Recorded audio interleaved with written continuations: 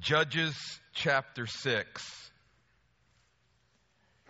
In the first 6 verses of this chapter, Israel is getting ready to be delivered.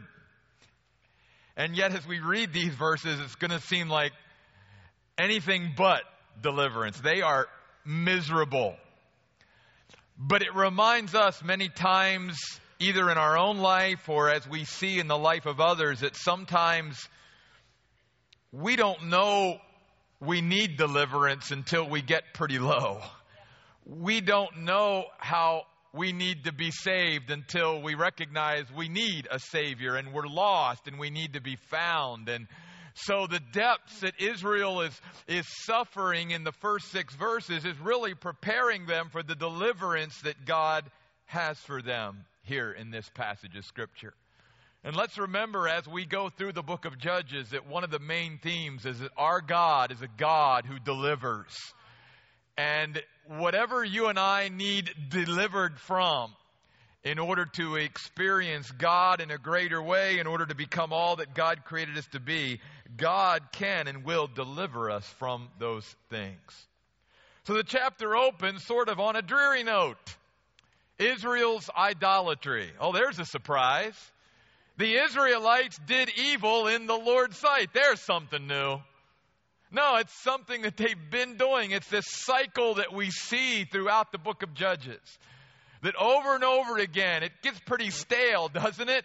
That they keep going back and reverting to the same old lifestyle. In fact, even worse, because back in chapter 1, it told us that every time Israel went back and did evil in the sight of the Lord, it was always a little bit more evil than the previous generation. And we've already seen in the book of Judges that when Israel forsakes God, that God will not allow them to stay comfortable in their sin. No more than God, because He loves us so much, will not allow us to stay comfortable in our sin. So He brings into the picture the Midianites.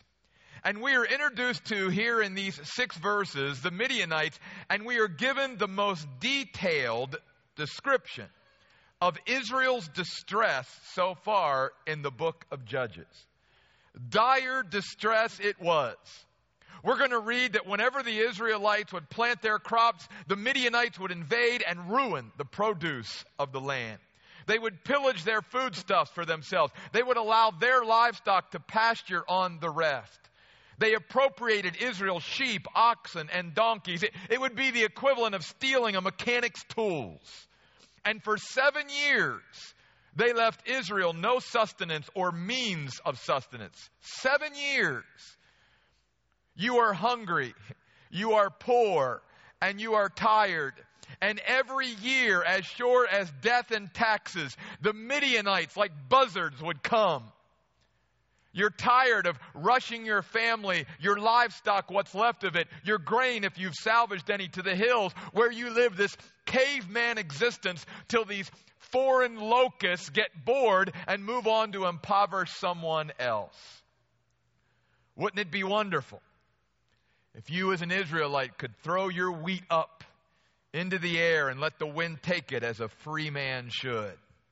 So the Bible says Israel was brought very low on account of Midian, and the Israelites cried out to the Lord for help. Let's read it in the first 6 verses of Judges chapter 6. The Israelites did evil in the Lord's sight, so the Lord turned them over to Midian for 7 years. The Midianites overwhelmed Israel. Because of Midian, the Israelites made shelters for themselves in the hills, as well as caves and strongholds. Whenever the Israelites planted their crops, the Midianites, Amalekites, and the people from the east would attack them. They invaded the land and devoured its crops all the way to Gaza. They left nothing for the Israelites to eat, and they took away the sheep, oxen, and donkeys. When they invaded with their cattle and tents, they were as thick as locusts. Neither they nor their camels could be counted. They came to devour the land. Israel was so severely weakened by Midian that the Israelites cried out to the Lord for help. And here we see the nation of Israel getting ready for salvation, getting ready to be delivered, because they had gotten to the point where they were in such deep distress that they were willing to look up and once again cry out to the Lord. I want to talk for a moment about this word weakened in my translation in verse 6. Israel was so severely weakened or brought low or made vulnerable. It reminds us what sin will do in our lives. Because the reason that they were in this condition wasn't because of the strength of Midian, but actually because of the internal weakness in the nation of Israel. And it reminds us of what can happen in our lives, what can happen in our nation, what can happen to any organization or church when we are weak from within. It's why we have to continue to spiritually grow and mature in our faith and get stronger so that we can be strong, so that we can prevent those outside forces that want to drag us down and defeat and discourage us from even coming into our lives. God wants to make His people a place of strength. And He wants us to operate from a position of strength. And they were not strong because sin had sapped them of their strength. We've got to be careful of that as well. We've always got to be striving to grow in the grace and knowledge of the Lord, as Peter says, and to develop that spiritual strength. Now, with that said, I want to move to this, verse 7 through verse 10. It's a main point tonight, and one that I want to just spend a little bit of time because it's certainly one that I need to be reminded of. He's talking here about the Word of God that instructs us. Because Israel cries out for help. They need a deliverer. And God does something that He does a lot. He does something very strange. In fact, it appears to us as ludicrous. Israel cries out for relief, and look who God sends. He sends a prophet. That would be like us being a stranded motorist along the highway calling for assistance and getting a philosopher rather than a mechanic. That's not going to do us any good. When the Israelites cried out to the Lord for help because of Midian, He sent a prophet to the Israelites. He said to them, "This is what the Lord God of Israel says. I brought you up from Egypt and took you out of that place of slavery. I rescued you from Egypt's power and from the power of all who oppressed you. I drove them out before you and gave their land to you. I said to you, I am the Lord your God. Do not worship the gods of the Amorites in whose land you are now living, but you have disobeyed me." First of all, notice some of the words God uses. God says, guys, I took you out of the place of slavery, and now guess what? You're enslaved again. You're enslaved again. It's what happens whenever you and I commit our lives to anyone or anything but the Lord Jesus Christ. We're going to be enslaved to it. And we're going to come under its power. I'd much rather be serving the Lord and be under His power than anything else in the universe. And so He's saying to them, are you really free? You don't want to follow me. You don't want to listen to my word, and yet you go off and you're now following these idols and you're adopting these false religions. Are you really free? And God sends a prophet because Israel needs more than immediate relief. They need to understand why they are suffering what they're suffering and being oppressed. And surely God's way with His people have not changed over the centuries. In fact, the book of Hebrews says Jesus Christ is the same yesterday, today, and forever. So if this is the way God dealt with His people in the Old Testament, it's more than likely the way God deals with His people today. So do we not sometimes marvel at what we think are the inappropriate answers that God gives to our urgent need? Like Israel, we may be crying out to the Lord, wanting escape from our circumstances, while God wants us to interpret our circumstances. Sometimes we may need understanding more than relief. Sometimes God must give us insight before He dare grant deliverance or rescue. God is not about just putting a Band-Aid on the symptom of a problem so that it'll just resurface as it's done here in the book of Judges. God wants to get to the very core of the problem and take it out by its root and be done with it once and for all. Understanding God's way of holiness is more important than the absence of pain. We may want out of a bind, whereas God wants us to see our idolatry.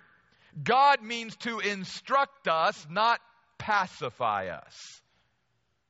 A great illustration that popped into my head, and one that I still remember, I'm still scarred by it, is when I was a little kid, and I'd go out playing, and I'd get a nasty gash or cut, and I'd come into my mommy, and the tears would just be streaming down my cheeks. Mommy, I need a Band-Aid.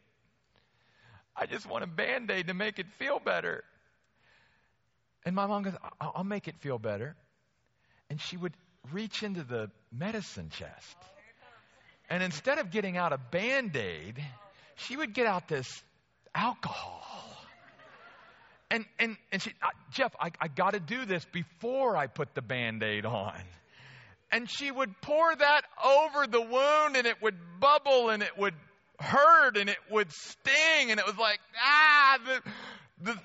the original injury didn't hurt as much as this hurts. And she would always use it. But Jeff, I've got to get the dirt, and it'll get infected before I put the Band-Aid on. That's exactly what God's doing here. He's trying to clean the wound before he puts the Band-Aid on. It's the same thing God wants to do in our lives. We may be in a scrape and we're crying out like Israel, God help, get me out of this mess. And God may say, I need you to stay in that mess a little bit longer because I need you to learn something from that. Because God's heart is, I don't want you, Jeff, to make the same mistake again.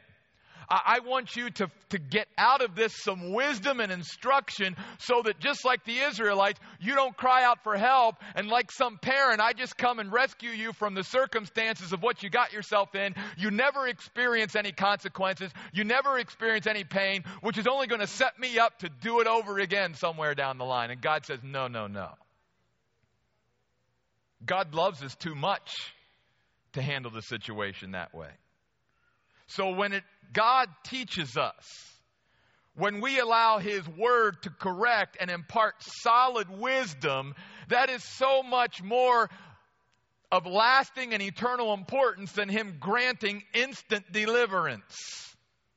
So again, yeah, God does some crazy, strange things, but God has a wonderful purpose for it.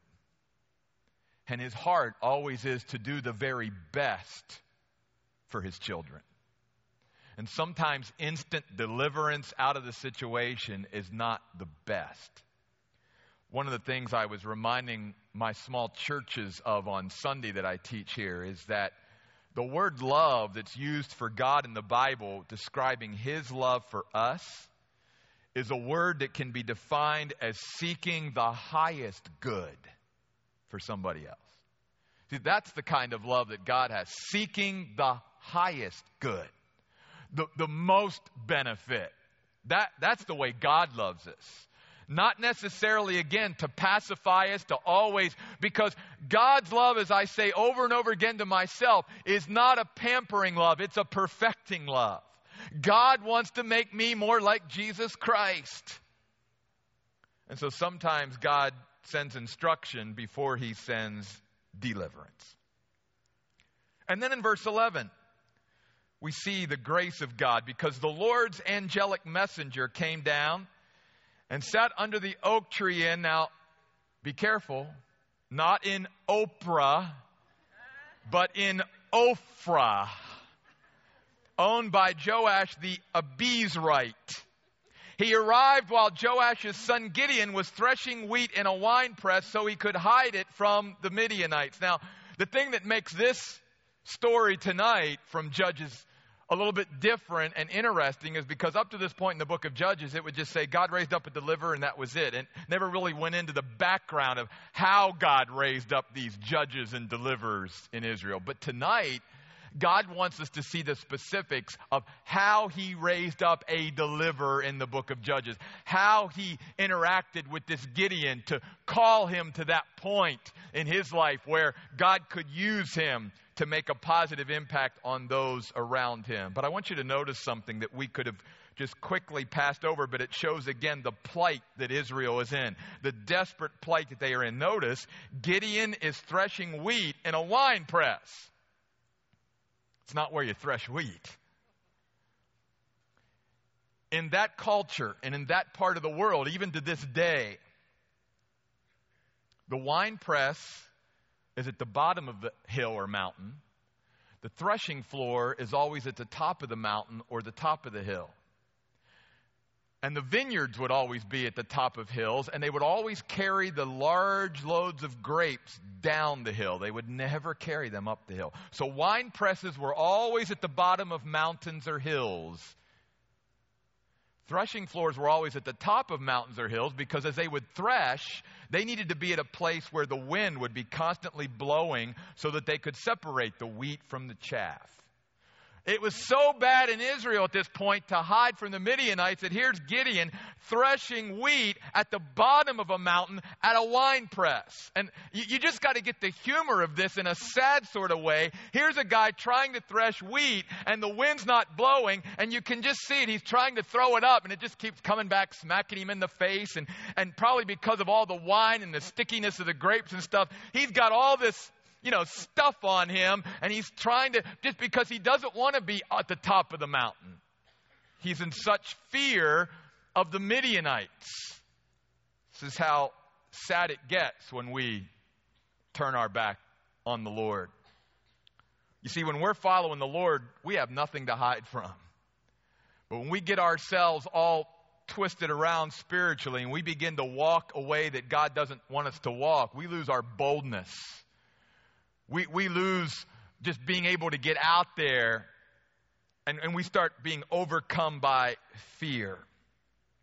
Now, I love this. Look at verse 12. As he begins to call this deliverer and raise up this judge, the Lord's messenger appeared and said to him, to Gideon, "The Lord is with you, courageous warrior." Courageous warrior? This guy's threshing wheat in the wine press because he's afraid of the Midianites. He's hiding. He's not courageous. And this verse, folks, is so cool for us because it reminds us of a principle we see throughout Scripture that should be an encouragement to all of us, and that is this. When God looks at you and me, when God looks at us, he sees our possibilities and our potential. He's basically saying to Gideon, I see in your future, you're going to be a courageous warrior. He wasn't at that point, but God knew if you just give me your life, here's what you can become. I want to remind all of us here tonight, God hasn't changed. He deals with his people the same today, and he's looking down at all of us tonight, and he's saying, Jeff, here's where you are, but this is where you can go. Here's what you can become with me if you just let me take you there. And that's true for every person in this room. Remember Peter? Jesus met Peter. He was Simon. And Jesus said to Simon, Simon, you will become Peter. After I'm done with you. You're not a rock right now, but you're going to be a rock one day, because Jesus always sees the potential in our lives, always sees the possibilities.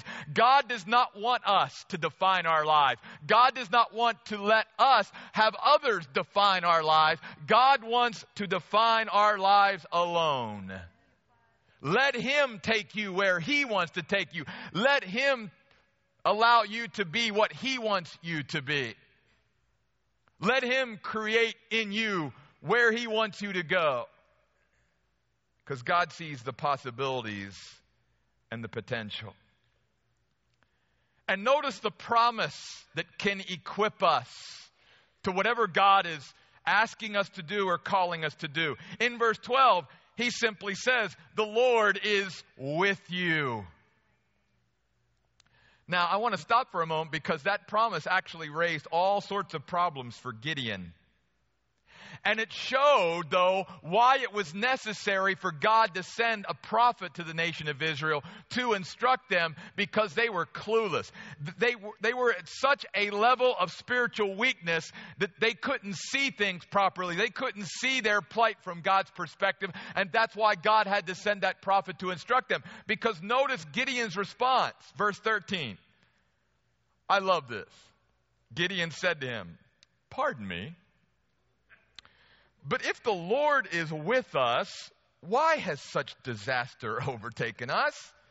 Where are all his miraculous deeds our ancestors told us about? They said, did the Lord not bring us up from Egypt? But now the Lord has abandoned us and handed us over to Midian." You see, don't miss this. The reason why God loves and cares about the people so much is because he sent Midian into their lives. It was out of his love, not abandoning them, not just turning his back on them and saying, you guys just want to live in sin for the rest of your lives and destroy your lives, fine, I'll just leave you alone. No, God loves and cares about us so much that he won't allow that to happen. So he pursues us, he goes after us, and yet they're interpreting it as, you've abandoned us because you've handed us over to the Midianites. And they're not seeing it from God's perspective. It reminds us again how blinding sin is, how deceptive sin is. When you and I walk away from God, the things that are so clear to God and so clear in his word and so clear to those who are walking with God are very unclear to us, because sin is blinding. Sin is powerful. Sin is deceptive. That's why you can have Christians who get involved in something they shouldn't get involved with, and they'll sit there and try to tell you 60 different ways why it's right, how I can justify it, why it's excusable, all of that stuff. They'll do everything they can, because to us it's so clearly wrong, and to them there's a way around it somehow. That was Gideon. That was the Israelites. They're interpreting Midian coming and doing what they're doing as God's left us and abandoned us, and it's actually a sign of how much he loves them. That he won't let them be. He won't let them stay comfortable in their sin. He wants to get them to the point where they will cry back out to him so that he can come and deliver them once again. Sometimes we need to be told the truth. From the prophet Isaiah in Isaiah 59 verse 1. Look, the Lord's hand is not too weak to deliver you. His ear is not too deaf to hear you. But your sinful acts have alienated you from your God. So like many people in the Bible, the Lord himself, verse 14, turned to Gideon and said, you have the strength. Deliver Israel from the power of the Midianites. Have I not sent you? And Gideon, like many, protested God's commission and call on his life. But Lord, how can I deliver Israel? Just look, my clan is the weakest in Manasseh, and I'm the youngest in my family. And the Lord said to him, but I will be with you. Everything that Gideon needs is supplied in that brief statement where God says, but I will be with you. This seems throughout the Bible to be sort of God's trump card that he places in front of his hesitant, unwilling servants. And I don't really know of anybody in the Bible that wasn't hesitant or unwilling when God called them to something. You go all the way back to Abraham, and you go to Moses, and you go to most of the people that God called and says, I've got a plan for your life, and I've got an assignment for you. Most of them, I don't see them stepping up to the plate and going, okay, God, send me in. No, most of them are like Gideon. Well, God, I'm young, and I'm this, and I'm insignificant, and no, I'm not very important, and I don't have this, and I don't have status, and we just throw all this stuff up at God, and God comes back to Gideon with the same thing he comes back to us with. But I, Jeff, will be with you. Basically, God has nothing else or more to offer you or I. You and I can go through a lot with that promise. In fact, you and I can go through anything with that promise. It doesn't answer our questions about details. It only provides the essential. Nothing about when or how or where or why, only the who. But I will be with you. And that is enough. God goes on to say in verse 16, you will strike down the whole Midianite army. Throughout the Bible reminds all of us as followers of God about His presence in our lives, that He's with us. I mean, the greatest psalm that everyone knows, Psalm 23. Even if I walk through the valley of the shadow of death, I will not fear evil. For why? You are with me. Your rod and staff comfort me. Even in the announcement when Jesus was going to come to earth in Matthew chapter 1, I believe it's verse 23, the angel comes and says, you will call His name Emmanuel, which means God with us. John in John's gospel says, and the Word of God became flesh and dwelt amongst us. And Jesus, when He was leaving and before He ascended back to heaven, told His disciples in His very last words, go into all the world, preach the gospel, teaching them all things that I've commanded you, baptizing them in the name of the Father, the Son, and the Holy Ghost, and I will be with you to the very end. In fact, in the book of Hebrews, God says, I will never leave you nor forsake you. I'll be with you. As Jason said tonight, some of us are going through some really hard times right now for many different reasons in our lives. There's one thing God wants us all to know tonight, to be reminded of tonight, and leave here tonight. And that is, He's still with you. He will be with you. And that's really all that you and I need to know. That's all that Gideon needed to know.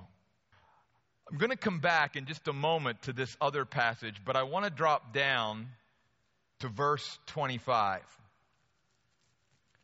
I want you to see a demand that the Lord places on Gideon that's very important tonight, because it's one thing to meet God in the secrecy of the winepress. It's quite another thing to stand up for the Lord in public.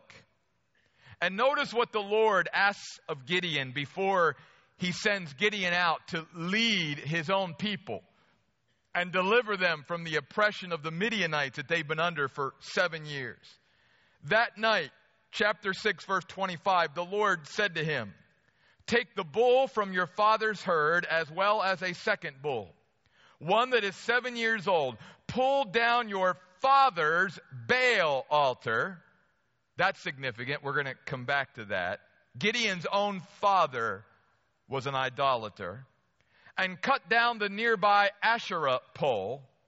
Then build an altar for the Lord your God on top of this stronghold according to the proper pattern. Take the second bull and offer it as a burnt sacrifice on the wood from the Asherah pole that you cut down. So Gideon took 10 of his servants and did just as the Lord had told him. He was too afraid of his father's family and the men of the city to do it in broad daylight, so he waited until nighttime. Courageous warrior? Not yet, but he's getting there. Because don't be too hard on Gideon by doing this at night. Yeah, he was afraid, but God never told him he couldn't do it at night. So it wasn't like he was disobeying. God never told him when to do it. God just said, do it. And whether he did it at night or he did it in broad daylight, the thing that God was concerned about was that he do it. Why such a demand? Because two altars cannot coexist side by side. You cannot have an altar to God and an altar to Baal. They are mutually exclusive. God was preparing to deliver them. But Israel must be properly prepared for such deliverance. God cannot entrust His good gifts to those who are not committed to Him. There can be no double-mindedness. Not for Gideon, not for Israel, not for us. If God is to be their Savior, their deliverer, then Baal must go. And folks, the same thing is true in our lives. We want God to work in our lives. We want God to deliver. We want to see the power of God pulsating through our lives and our ministries and our homes and churches and all of that. Then guess what? God says, then let Baal go, whatever Baal is. 1 John 5, verse 21, little children, keep yourselves from idols.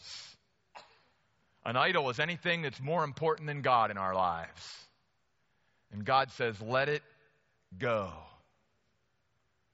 In fact, I want to take you to two passages of Scripture to show you that this was a common problem in Israel and is a common problem today, where people try to sit on the fence spiritually and not make a clear-cut commitment, devotion, and dedication to the Lord, and then wonder why my life just seems to always be flopping back and forth, and there seems to be this instability, and I feel like this roller coaster Christian where I'm up one day and down the next. Why do I seem to struggle like that? It might be to the fact that there's still two altars in our lives at times.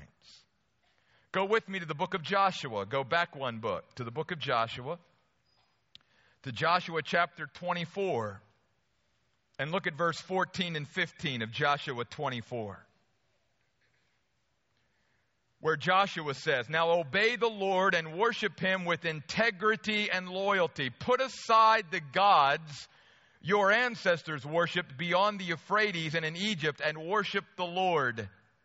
And if you have no desire to worship the Lord, choose today whom you will worship.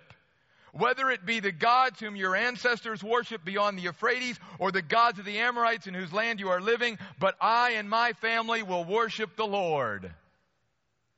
There's no confusion in the household of Joshua. We're committed to the Lord.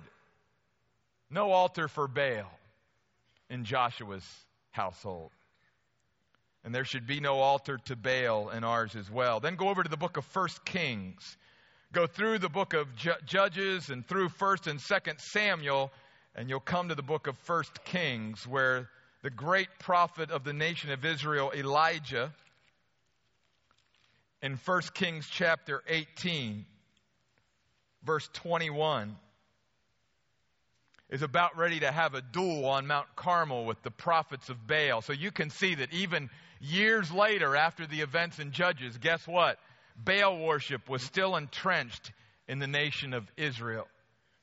And in 1 Kings chapter 18, verse 21, here's what the prophet Elijah says. He approaches all the people and said, how long are you going to be paralyzed by indecision? If the Lord is the true God, then follow him.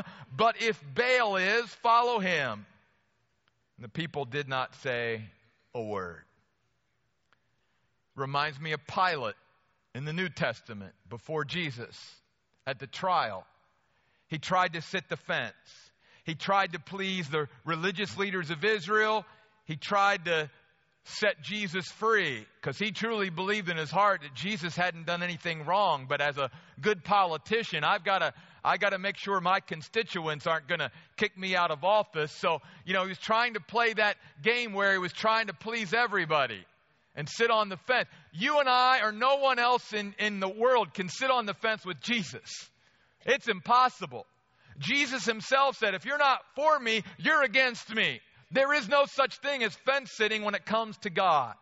And that's why, back to the book of Judges chapter 6, God made this demand on Gideon. Before you can lead my people, you've got to practice this yourself, and you've got to show them that the Baal altars, or the altars to Baal, must go. Now, I love this. Man, there had never been anything in the little town of Ophrah like this in all of its history. There was a furor. The town councilmen were sipping on their goat's milk around the town square, and they were talking about, oh my goodness, somebody wrecked Lord Baal's altar. Somebody hacked Lady Asherah's pole into pieces and made it firewood, and wait till we catch that rascal. And it shows us just how far Israel has slid. These are supposed to be the people of God who are now more concerned about a idol's worship center being destroyed than they are following the true God. Notice verse 28. When the men of the city got up the next morning, they saw the Baal altar pulled down, the nearby Asherah pole cut down, and the second bull sacrificed on the newly built altar. They said to one another, "Who did this?" They investigated the matter thoroughly and concluded that Gideon, son of Joash, had done it. Somehow word leaked out, and the village fathers paid Joash, Gideon's father, a call, demanding he turn over his son for execution. Now, I want you to notice something here. Remember, Joash, Gideon's father, had an altar to Baal. And yet what we're going to hear out of Joash's mouth in just a few moments is a reminder of what the commitment of one person to the true God can do in changing the hearts of other people, because I believe that God used the commitment of Joash's own son Gideon in destroying the altar to Baal to prick the heart of Joash as well. Because notice what Joash says. Verse 30, the men of the city said to Joash, "Bring out your son so we can execute him." He pulled down the Baal altar and cut down the nearby Asherah pole. But Joash said to all those who confronted him, "Must you fight Baal's battles? Must you rescue him? Whoever takes up his cause will die by morning. If he really is a god, let him fight his own battles. After all, it was his altar that was pulled down." And that very day, Gideon's father named him Jerubbaal, because he said, "Let Baal fight with him, for it was his altar that was pulled down." He basically was telling the town council of Ophrah, if Baal is God, he doesn't need any help from the town council to maintain his honor. He's perfectly able to zap my son himself. So he's pressing the issue here that God wants pressed in the nation of Israel. Either you guys continue to prop up Baal, or you worship at the true altar of the one and only true God, Jehovah. And notice, next year, verse 33, same song. Midian and company flood into the valley of Jezreel. All the Midianites, Amalekites, and the people from the east assembled. They crossed the Jordan River and camped in the Jezreel Valley. By the way, the Jezreel Valley in prophecy is called something else. It's called the Valley of Armageddon. But there's something different this year. There's a new twist. There's a man by the name of Gideon now on the scene. And notice in verse 34, the Bible tells us that the Lord's Spirit took control of Gideon. And he blew a trumpet. I want you to not pass by this, because this is very practical for us. God wants His Spirit to take control of us. And when God's Spirit takes control of our lives and takes over our lives, there's nothing that we can't do to glorify God. And we can go from a man of fear who's threshing wheat in a wine press to blowing a trumpet, rallying the troops of Israel against the oppressors. There can be that kind of transformation and change in our lives when we allow the Spirit of God to take control of our lives. And you are beginning to see the prophecy that God gave to Gideon way back when he met him at the wine press. Hi, Gideon, oh courageous warrior. Gideon was anything but a courageous warrior, but he's becoming one because he's allowing the Spirit of God to take control of his life. And the idols and the altars are coming down. And there is now becoming in Gideon's life and in the life of some other people in Israel this clear-cut devotion and commitment to the one and only true God in their life. Enough with the idols. It is time to once and for all dedicate ourselves completely to following the Lord.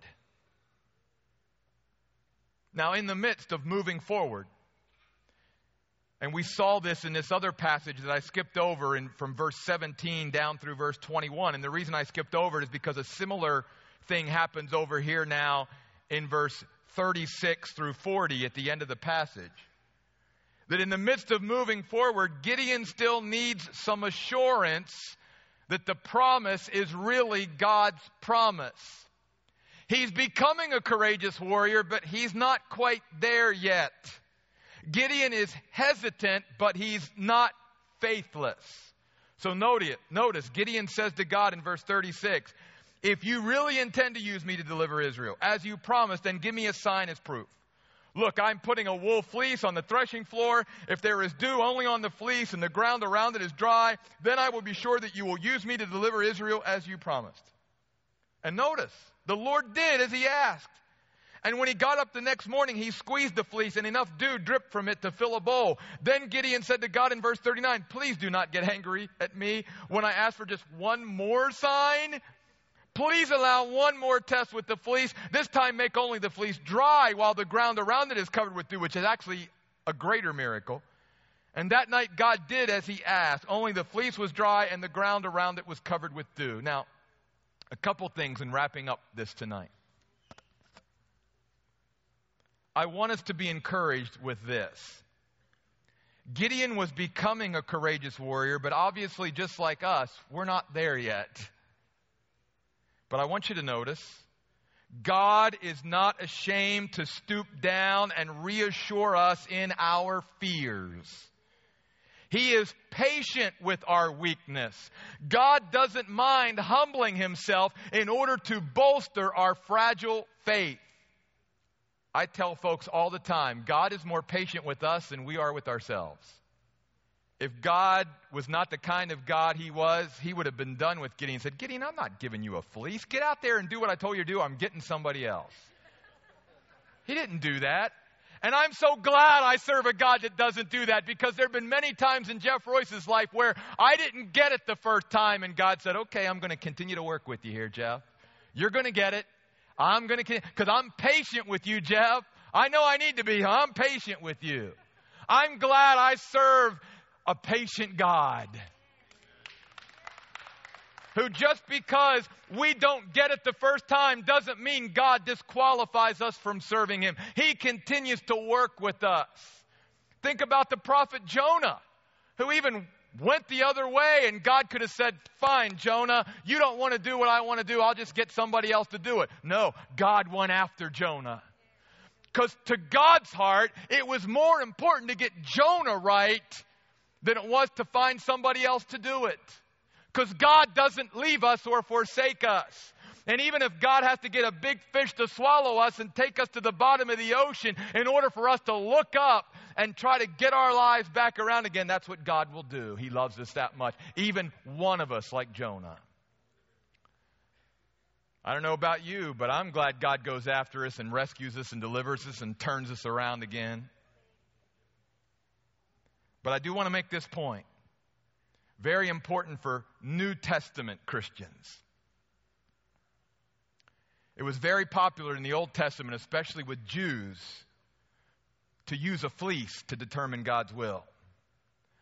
Folks, we don't need fleece today. We need peace to determine God's will. You see, the reason why you never see a fleece used to determine God's will from the book of Romans through Revelation, which is really the New Testament technically, because the Gospels and the book of Acts are transitioning books to carry us from the Old Testament into the New Testament. And you never see a fleece used from Romans to Revelation, is because God doesn't want us to use fleeces to determine his will. He wants us to use the indwelling Holy Spirit and the Bible that he's given us to determine his will.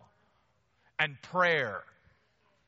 Using fleeces are actually a sign of weakness and not where God wants us to be. In fact, if you read the autobiography of one of the great Christians in history, John Wesley, who wrote many of the great hymns of the faith, John Wesley talked about how using fleeces in his life to determine God's will was something that he regretted at the end of his life. He said, I should have relied more on the leading of the Holy Spirit. And I always tell people, when many people come up to me and say, Pastor, How do I determine God's will in my life? I always take them to Colossians 3, verse 15, and here's what the verse says. Let the peace of God be in control in your heart. God doesn't want us to use fleeces to determine His will. He wants us to use peace to determine His will. God will give you and I, as His children, the supernatural gift of His peace within us to tell us that this is the road I want you to go down, walk that way. Or make this decision, I'll give you my peace. In closing tonight, I want you to go back to chapter 6, verse 12, and I want you to see this once again. We've talked about the Word of God that instructs us, the promise that equips us, and the demand that commits us. And I want to go back to that promise so that you and I will walk out of this place tonight with that promise in our heads and hopefully also in our hearts. Look at it again, chapter 6, verse 12. The Lord is with you, courageous warrior. Folks, if there's something I could leave with you tonight, it would be this. The Lord is with you, courageous warriors. You can go through anything with that promise. God, again, may not tell you all the details, the wheres, the whys, the hows, but He gives us the one essential in life that we need. I'll be with you. I'll be with you. This great God that we sing about, the maker of the universe, that God is going to go with you from this place tonight. He's going to go with you this week. He's going to go with you through the weekend and come back out the other side. God will go with you. And I don't know what really, really hard things some of you are dealing with right now, but I do know this. My God and your God will go with you.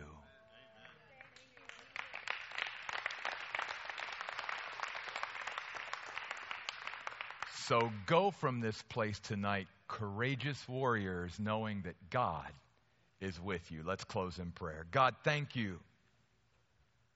Thank you for the word that instructs us. That sometimes, Lord, we don't get that instant deliverance in our life because, Lord, it's more important that we learn something from the situation we are in than being delivered from it. And God, I thank you for the demand that commits us. That we need to see in our lives that if we truly want your power to be unleashed, we've got to tear down the altars to other gods. And we've got to get serious about our walk. And we've got to be committed and devoted followers of the Lord. And not be double-minded, trying to put one foot in the world and one foot with you. Lord, most of all, I want these folks tonight to leave here remembering the promise that equips all of us. And that's a promise that is timeless, that comes from the book of Genesis all the way through the book of Revelation, down through the ages. And it is simply this, that the God of the universe, who loves His people so much that He will not allow them to stay comfortable in their sin, and will go after them and will pursue them and is patient with them with their fragile faith and will reassure them over and over again, is the same God who says to us that no matter what you and I go through, I, the God of the universe, who loved you enough to die for you, that God will be with you this day, this week, this month, this year, this lifetime, to the very end, until we breathe our last breath. That God will be with us. Thank you, God. We pray in Jesus' name. Amen. Folks, I love you. Thanks for being here. See you next week.